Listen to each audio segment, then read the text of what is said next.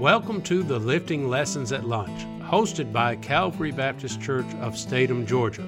My name is Matt Dibler, and I have the great privilege of pastoring Calvary Baptist Church. This podcast can be heard every Monday through Friday at 12 o'clock. And now, here is our speaker for today. Welcome to today's Lifting Lesson at Lunch. We're excited very much about the new format of the Lifting Lessons at Lunch.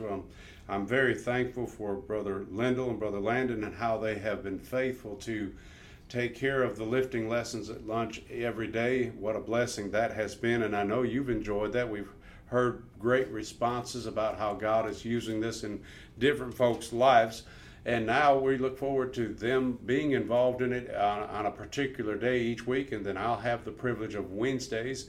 And then, of course, Brother Tommy Young, our minister of music, and Brother John David, our youth pastor, is going to be taking a day. And this is going to be a great way for you to get an idea and an overview of the entire church. And just kind of looking into each ministry of the church. The lessons that we've been looking at has been in the book of Philippians.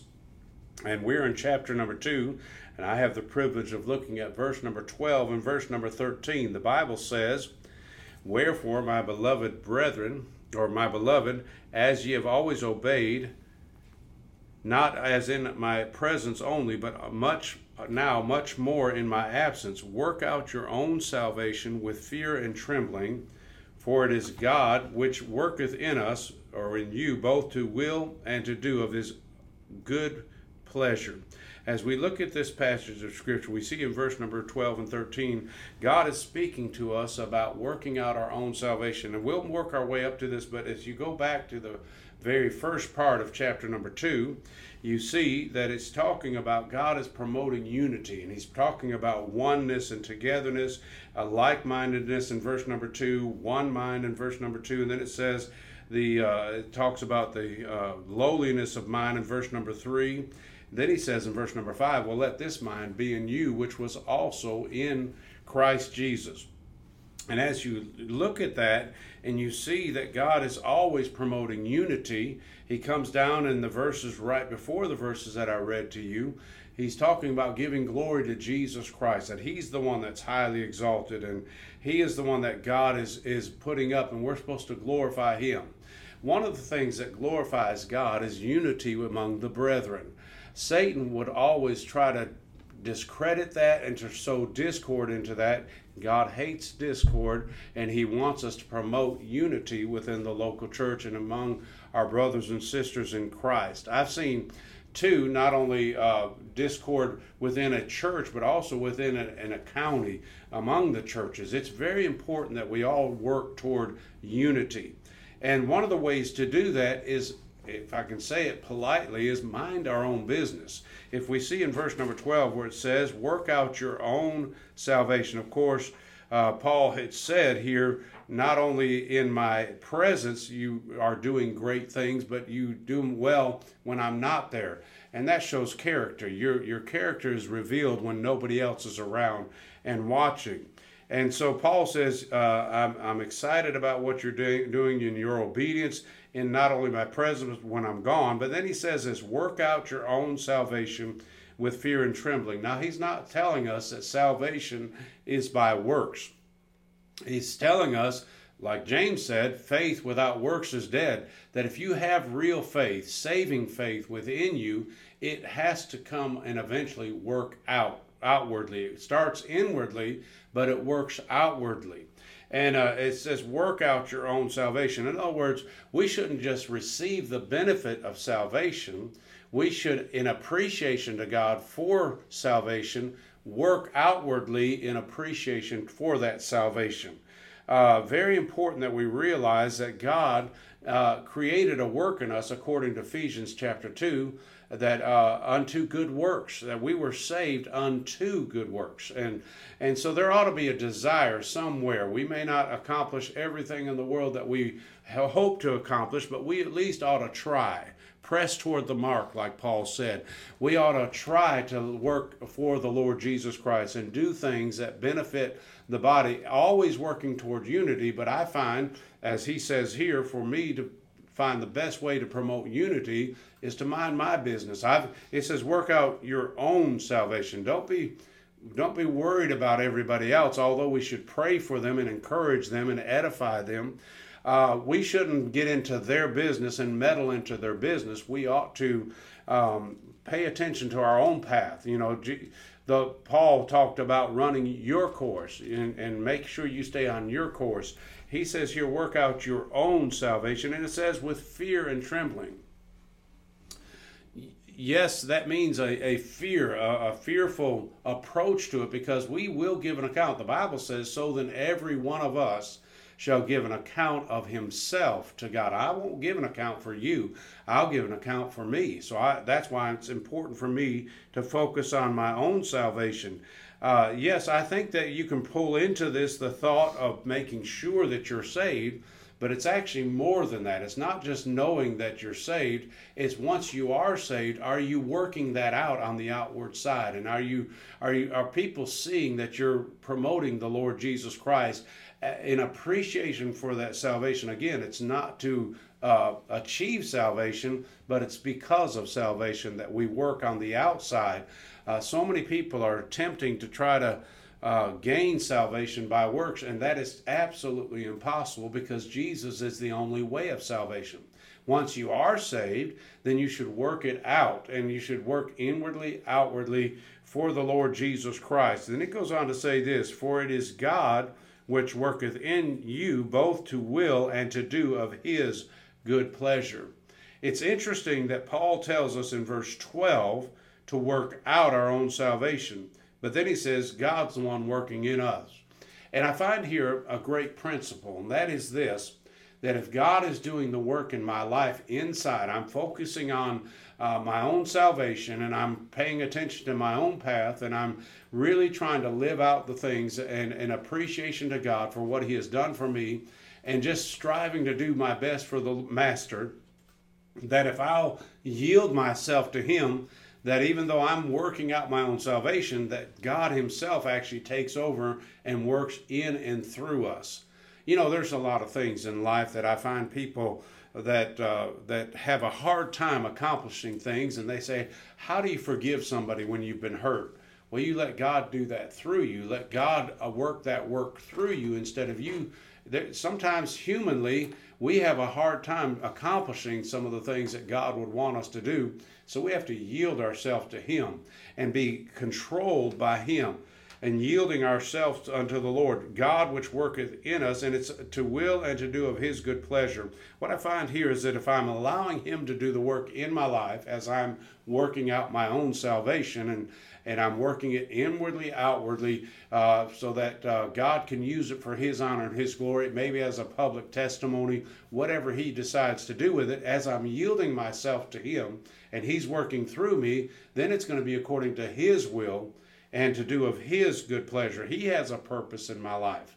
So many people are living self-centered lives. So many people are living a life that pleases their own purposes and trying to accomplish their own will. But we see here that we're supposed to do things for God's pleasure. What pleases God? Romans 8:28 says, for we know that all things work together for good to them that love God, to them that are called according to, and here's the key, his purpose. In this verse it says his good pleasure. That verse says his purpose. We ought to be living Godward. So in this lesson in verse number 12 and 13, we're beginning with salvation inwardly. It's working out on the outside, and it's to God's glory and to God's purpose. Everything in our life ought to be controlled by him yielding us yielding ourselves to him, and then him taking it, working inside out of us to where we have a testimony that brings honor and glory to the Lord Jesus Christ. As we look back on the verses that talk about God wanting us to be like-minded and to have unity, to have one mind, how does that accomplish? Well, what pleases God is unity within his church. So we go back through that process once again. We yield ourselves back to God. He works in us, through us. Thank God he saved us. And he saved us, and as he's working through us, he's promoting unity, and that's his good pleasure. It grieves the heart of God when there's division within the church. It grieves the heart of God when there's discord within the church. And when there's schisms, as the Bible talks about in Corinthians, and divisions within the church. We ought to work our best and completely dedicate our lives to making sure we are not causing divisions within the church or causing cliques or anything like this. It's very important to God that we really keep promoting unity in our church, in our churches, in our Christian walk, and in our Christian faith. And then as you look down, we know that this, where it talks about Jesus Christ in verse number 5, let this mind be in you, which was also in Christ Jesus. And then it talks about how in verse 9, where God hath highly exalted him and given him a name that's above every other name. And then it says that at that name of Jesus, every knee should bow, of things in heaven and things in earth and things under the earth, and that every tongue should confess that Jesus Christ is Lord, to the glory of the Father. The whole point I'm trying to make here is everything's about Jesus.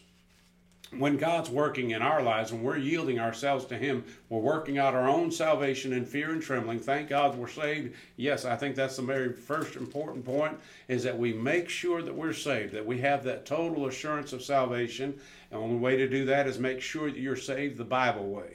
Not by man's way or man's product or their opinions or anything, or man's emotion. You're saved by what the Bible says. If you can take the scriptures and show you have a scriptural testimony that you've trusted the Lord Jesus Christ as personal Savior, you've asked God to forgive you of your sin, and you are completely and only trusting Jesus as your Savior and His substitutionary death on the cross, the death, burial, resurrection of Jesus Christ, and you know you're saved, you've got that worked out, then let that salvation work out of you to be an outward testimony. So many people I find that are working on the outside before working on the inside, and that actually ends up being a Pharisee. Somebody that has the outward looking right. Jesus Christ looked at the Pharisee and said, "You're whited sepulchres. You look good on the outside, but inside you're full of dead man's bones." That's why it's so important to work out your own salvation in fear and trembling, making sure that you're saved, not that you can work for salvation, but that you make sure that you're saved. And once you are saved, let that salvation that's within you work toward the outside. Work it out. There's no place to be a spectator in salvation. We need to be working it out on the outside and being active and involved in God's work. So, as we look at the verse once again, it says, work out your own salvation with fear and trembling, for it is God which worketh in you both to will and to do of His good pleasure. So here's the point. Once again, yield to Him. Let Him do the work through you. Make sure you're settled and you have the assurance of salvation. If you don't, I'd encourage you to bow your head. Ask God to forgive you of your sin and ask Jesus Christ to come into your heart and save you. If you've done that, then reevaluate and say, am I working out my salvation? Am I allowing my salvation to work on my outside to where people can see a public testimony for the Lord Jesus Christ? You say, how do I do that?